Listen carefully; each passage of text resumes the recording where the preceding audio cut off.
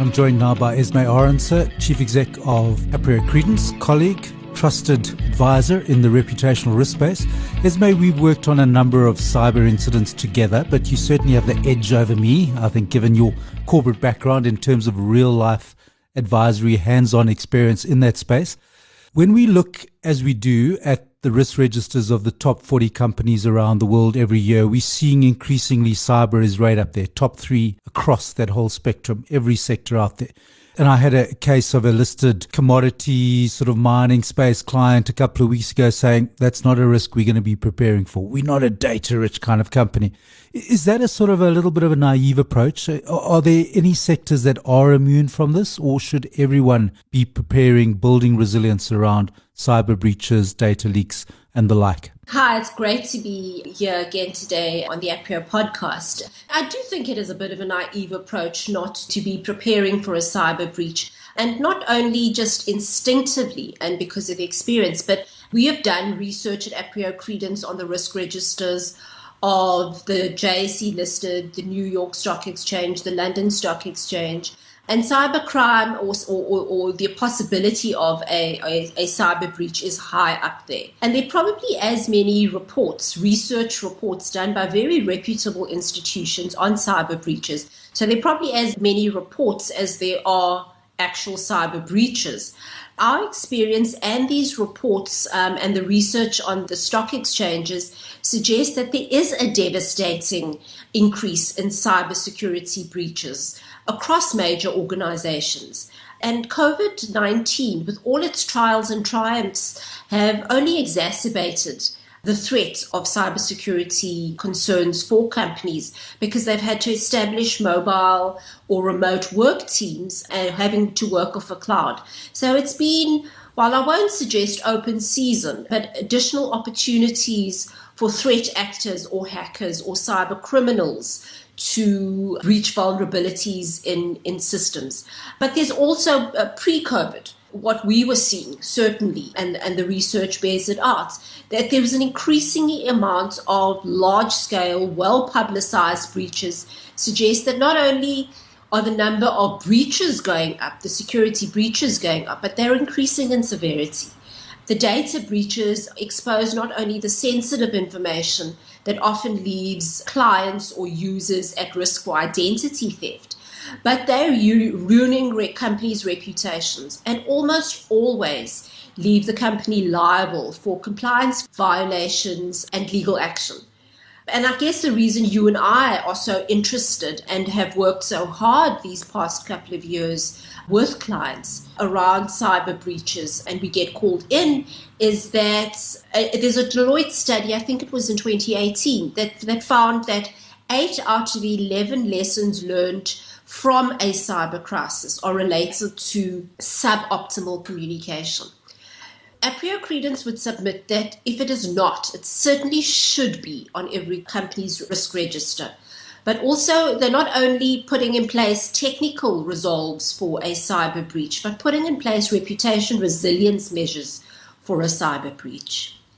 Often we get clients, general, not just cyber breaches, but any range of crisis preparedness, saying every single crisis is different. There's actually no point in preparing it because everyone is going to throw in different dynamics, different challenges. We've got a very experienced, very dynamic leadership team. We'll take care of it when it happens. Are there actual risk mitigation interventions that companies, organizations can put in place well before it hits the proverbial fan?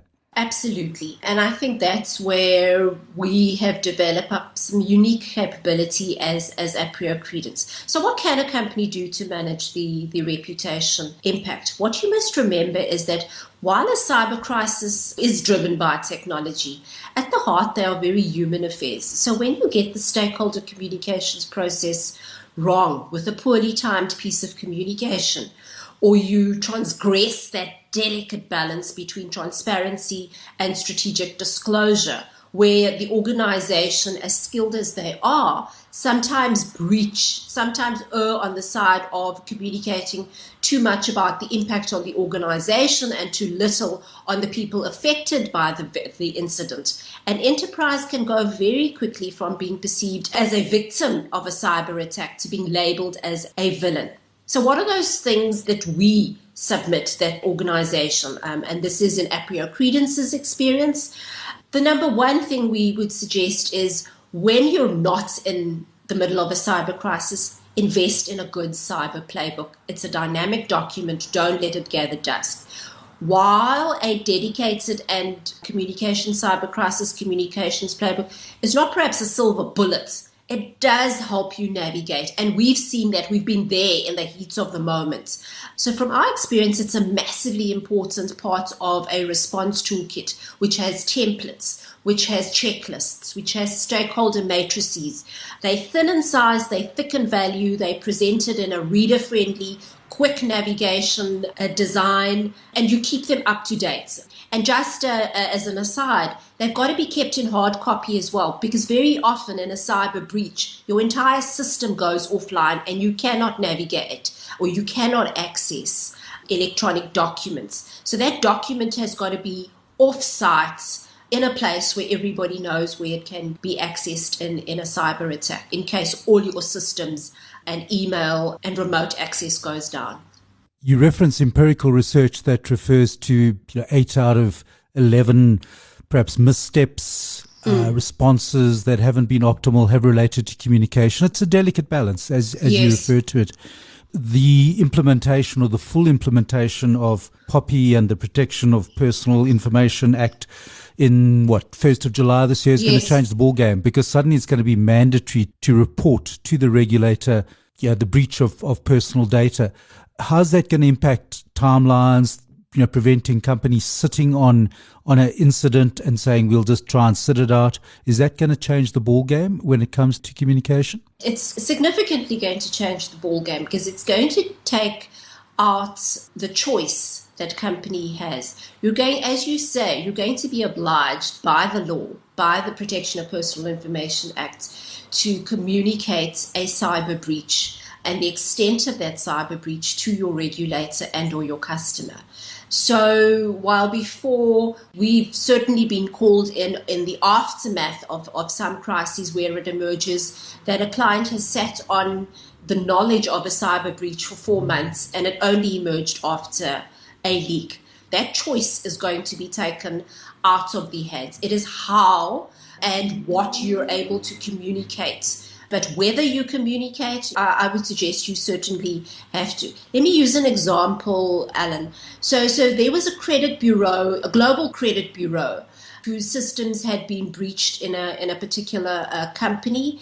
It then emerged that up to 24,000 pieces of client data had been compromised, and the information and data of about 800,000 clients' data had been breached by cyber criminals. It then emerged that they had known about this for 4 months. So what this change in legislation is going to do, it's going to require, if not immediate, disclosure to your regulators and stakeholders a lot sooner. One of the simple things, but with profound impacts, is just how you label a cyber incident. We've certainly seen when it strikes that companies, organizations go into almost a state of inertia. They get some advice, often legal, and we don't want to do the lawyers any disservice here that you can't even refer to this as a breach. And we get sort of often gobbledygook. It's, we've experienced a technical hiccup. We've experienced a glitch. And then at the same time, it's being reported that there have been threat actors, and it certainly has been a criminal act here. That sort of leads to a breach of trust.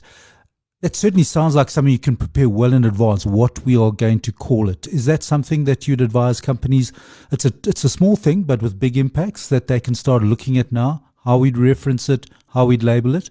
We've developed what I believe is probably a global best-of-breed cyber crisis communications playbook. And one of the first things we talk about is get the semantics right from the start. I would suggest it's critically important from the very first communications about the issue is what the enterprise uses, or the words that the enterprise uses to describe it. So you've got to use credible, authentic semantics to describe the incident as known or as best you can at the time. You also then want the media and other commentators to use that same semantics to characterize and describe the incident. Because when you describe the incident in language that is too brief or that is too vague or euphemistic, you run the risk of being cynically labeled as dishonest, as being disingenuous or evasive. So it reminds me, and you know about this because you're a runner, is the Garmin example. People are users of the Garmin application or the fitness app. Many months ago, I think it was in last year, the app just went down. People not able to track their performance, their fitness regimes. And in the media, it was starting to be reported that Garmin had been the victim of a ransomware attack which had crippled many of the company's products and services. There were media reports about the attack. There was speculation about the scope of the attack, who the threat actors or the hackers were that were involved, the size of the ransom demanded. But as a client of Garmin, you were actually receiving a very different message. So Garmin was out there telling its clients, we're down for maintenance. We check back shortly. We're currently experiencing an outage that affects Garmin.com and Garmin Connect. The outage also affects our call centers. So now you're reading as an informed consumer, and we've got to assume our consumers are more informed because of access to information these days. So now you're telling me you're down for maintenance, but the media is saying you've been the victim of a severe ransomware attack. You're calling it an outage, and people are saying it is a ransom attack. What is the truth? And that resulted in we didn't work on it, but what we believe would have been quite a significant trust deficit. So that's why getting the semantics right on what you call it and not downplaying it through your semantics is critically important. The cost of getting it wrong, we've seen, once again, lots of empirical research saying even for small companies, 500 employees or less, typical average cost to deal with a cyber incident somewhere between $2 and $3 million, yes. 30 million rand upwards. The cost of building resilience, playbooks, simulations, getting your crisis leadership teams prepared is a fractional of that. Surely the return on investment must make it a no-brainer. Invest in preparation ahead of a potential incident. Alan, our methodology at Aprio Credence, we refer to it as ARMOR, and it's a 6-step approach to ensuring proactive resilience. So as you say, the investment in a robust ARMOR reputation resilience exercise is far greater than the long-term reputation damage. So earlier I referenced a credit bureau who'd had been victim to a cyber breach. So they most certainly have fixed the technical vulnerabilities in their system that resulted from that breach. But the cost of preparing or of repairing and the trust deficit that came with that cyber breach and the way that they communicated it is going to be the work for years to come of that leadership team. Yes, I agree with you. There's a financial cost attached to the technical cyber breach, but the financial cost in a loss of trust related to a cyber breach is far greater than some proactive resilience measures. And as we know, that sort of duration to try and restore a damaged reputation can be typically 3 years upwards if you don't get it right from the start. That's Esme Arendse, Chief Exec of Aprio Credence. Thanks, Alan. Thanks for joining and sharing with us. Thank you for listening to Aprio Voice, a podcast from the reputation, management and strategic communications professionals at the Aprio Group. If you would like to find out more about the work we do, visit aprio.co.za.